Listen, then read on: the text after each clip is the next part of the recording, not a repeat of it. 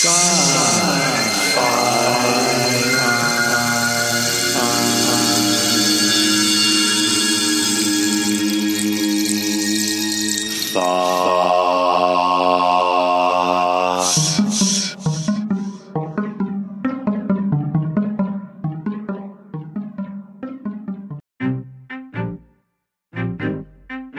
I'm Mark Eads. I'm a big sci-fi. I wouldn't say a big sci-fi fan, but big enough. And he's wearing a Mars shirt right now, folks. While we're recording this, I think he's pretty big. I don't know. I've seen all the Dune and Foundation, and a lot of the books I've read have all been sci-fi. So I don't know. I always gravitate towards sci-fi, even if I don't consider myself that big of a sci-fi. I guess I am. This is the first episode of a series about Foundation, the second season. Hey, Mark, welcome back from last year. We get to do a repeat show because Apple came out with season 2 of the Foundation. How have you been? I've been great. Yeah, I just finished watching the show last night. It's good. You watched the whole season, or? Yeah, I finished the whole season. I didn't know if there would be a season 2. It took them, a couple years to release it, so I wasn't sure there was going to be a season 2. And now I'm hearing there might even be like 5 seasons in the works or something that they plan. So I don't know. We can have a lot of shows in the future. Yeah, I haven't been keeping up on the rumors, so good job on researching that topic. You were saying you finished the second Foundation book too. Yes, between this episode and the last episode, I managed to finish the second book and the second season. So at this rate, I think I should finish the whole book series by the time the show was over.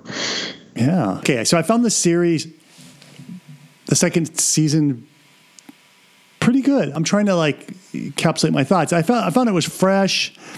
I noticed the special effects are different. Mm-hmm. Maybe they're the same from season 1, but it just really struck me that they are not doing derivative special effects stuff like, oh yeah, when they go to jump, it's going to look like every other sci-fi show. No, they did some unique tweaks. And all the ship designs are pretty unique. And you can tell each civilization kind of has their own style.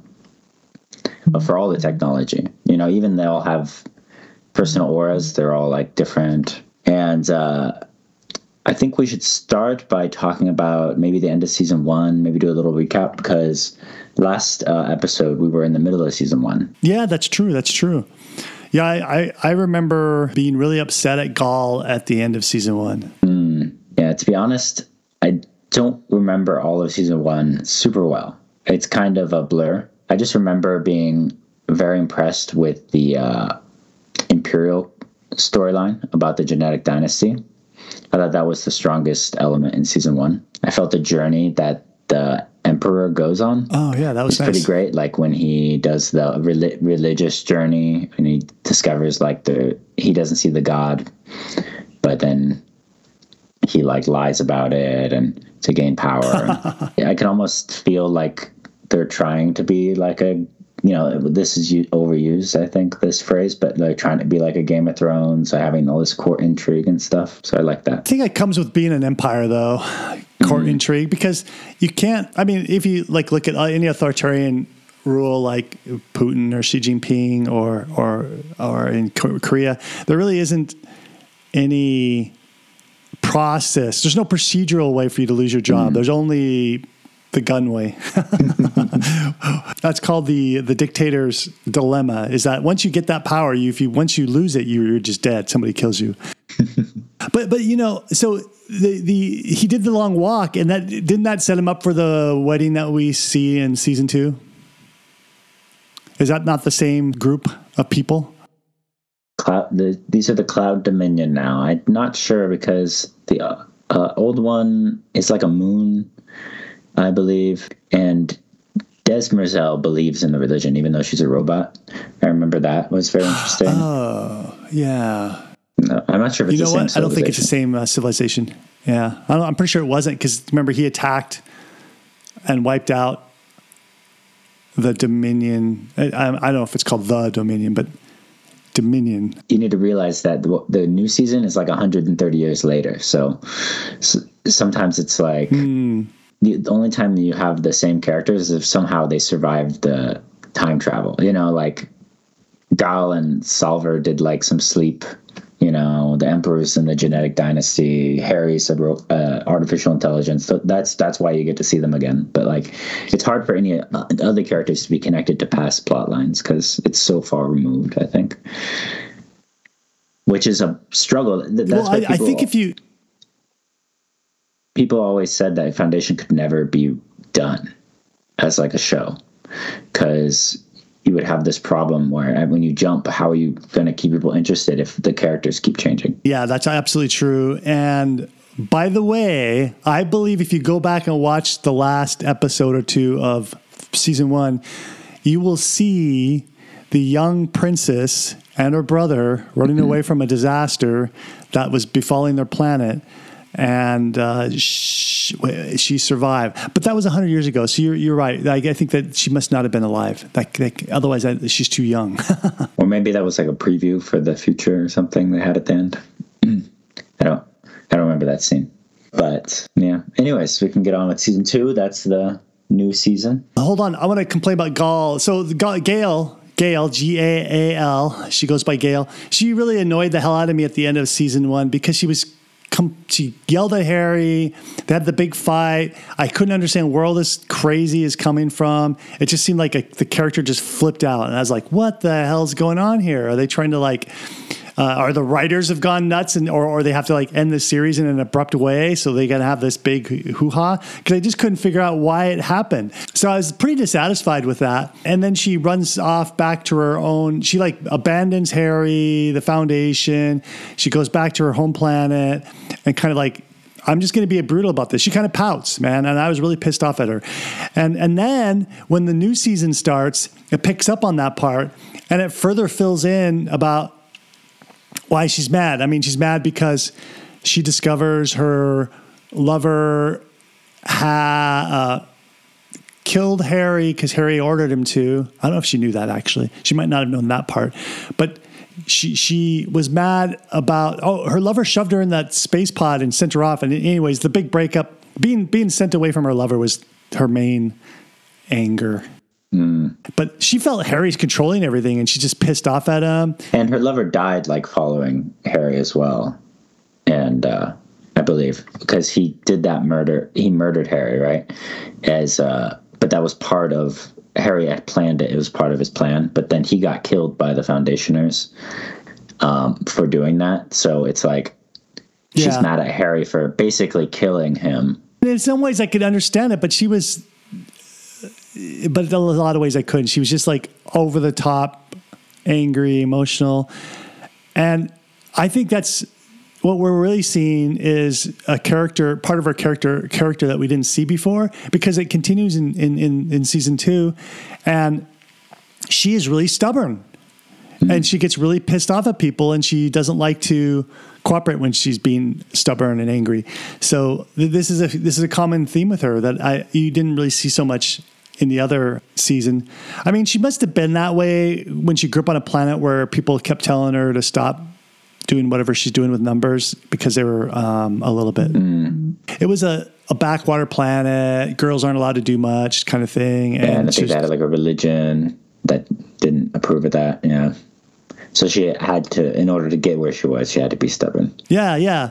Right. So we see it again, right at the beginning of season 2. She's like, first of all, she's fighting with Salvor, if I'm saying the name right. And they have their argument and they work it out. And then Harry shows up again. New Harry. I was pretty happy to see him. Yeah, they got the good actor, so I think they just want to keep reusing him. Yeah. We'll see him in all the seasons, I bet. And this Harry was helped him get out of the situation by fixing the ship because he's basically he's a digital form. But yet you see Gaal and him have a giant fight where they're not going to cooperate and they may all die from the planet, which is, I don't know if it's going through some kind of water age apparently, and there's tidal waves coming and going to wipe out their... It's like climate change or something. Yeah. And she was trying to warn her planet about climate change last season, but nobody would listen. All right. Right. But now it's been 100 years, so everything's underwater. Yeah. And I don't think this climate change was human driven because they didn't seem to have an industry. So it was just like, the water's raising and you got to stop building here kind of climate change.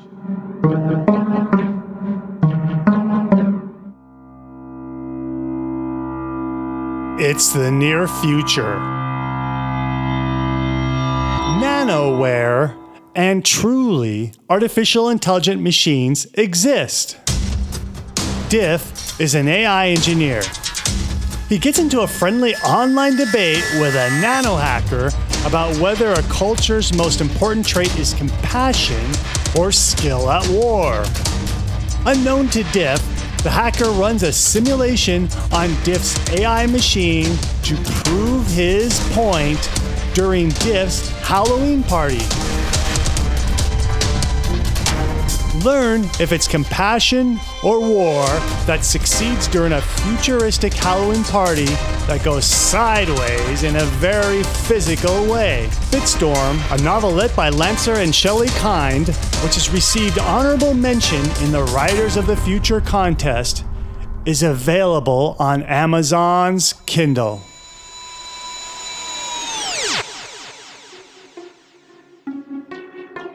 Check out the show notes. We've got goodies such as links back to the original books from Isaac Asimov that the TV series was based upon, and of course links back to the Apple TV Plus TV series. And you know what? If we found any other crazy thing that we think that folks that love the Foundation will enjoy, we put them in there too. What are show notes? Show notes show up in your podcast player, right in your mobile device or your PC software that plays this podcast show. But hey, if you downloaded this show from the website, go back to the website where you downloaded the MP3, and there you'll find show notes in that webpage. Next episode, more Foundation, Season 2, with Mark and I. Well, did they not actually have an encyclopedia of all of the knowledge that the Empire had so they could... I think they made one volume. And in the book, at the beginning of every chapter, it tells you a little excerpt from the encyclopedia. So I think that they only made one volume, but then they quit. So, I mean, I could totally, it's very believable that if you, Mark, decided you're going to be buddies with Elon and you're going to splinter off from Earth and go start a new civilization on Mars, if you take a lot of data with you and computers and you think carefully in advance how to support industrialization, once you get to Mars, you'd be able to, there might be some gaps, but you would have the knowledge, and if you have enough people to build an industrial society, you could pick it up again, like where you left off on Earth. And, so for example, you might not use so much forges, but you might use 3D printers, for example. You might actually just take more shortcuts than people are willing to do because we get in these established legacy patterns, just like legacy auto and EVs. The legacy companies are just freaking out because they can't figure out how to commit themselves full to EVs because it's really expensive and hard, and they don't like really expensive and hard because they already have this other business that distracts them, the ICE cars. So it's the legacy of being successful in ways that are less optimal is hard to walk away from. It's like you have to burn the boat. I mean, it's asking you. What the Foundation did is they burned the boats. They had no way to go back. And they started from scratch. They started not from scratch, but they started from a lot of, on the shoulders of giants, basically, with all the technology that Empire did have, and kept going.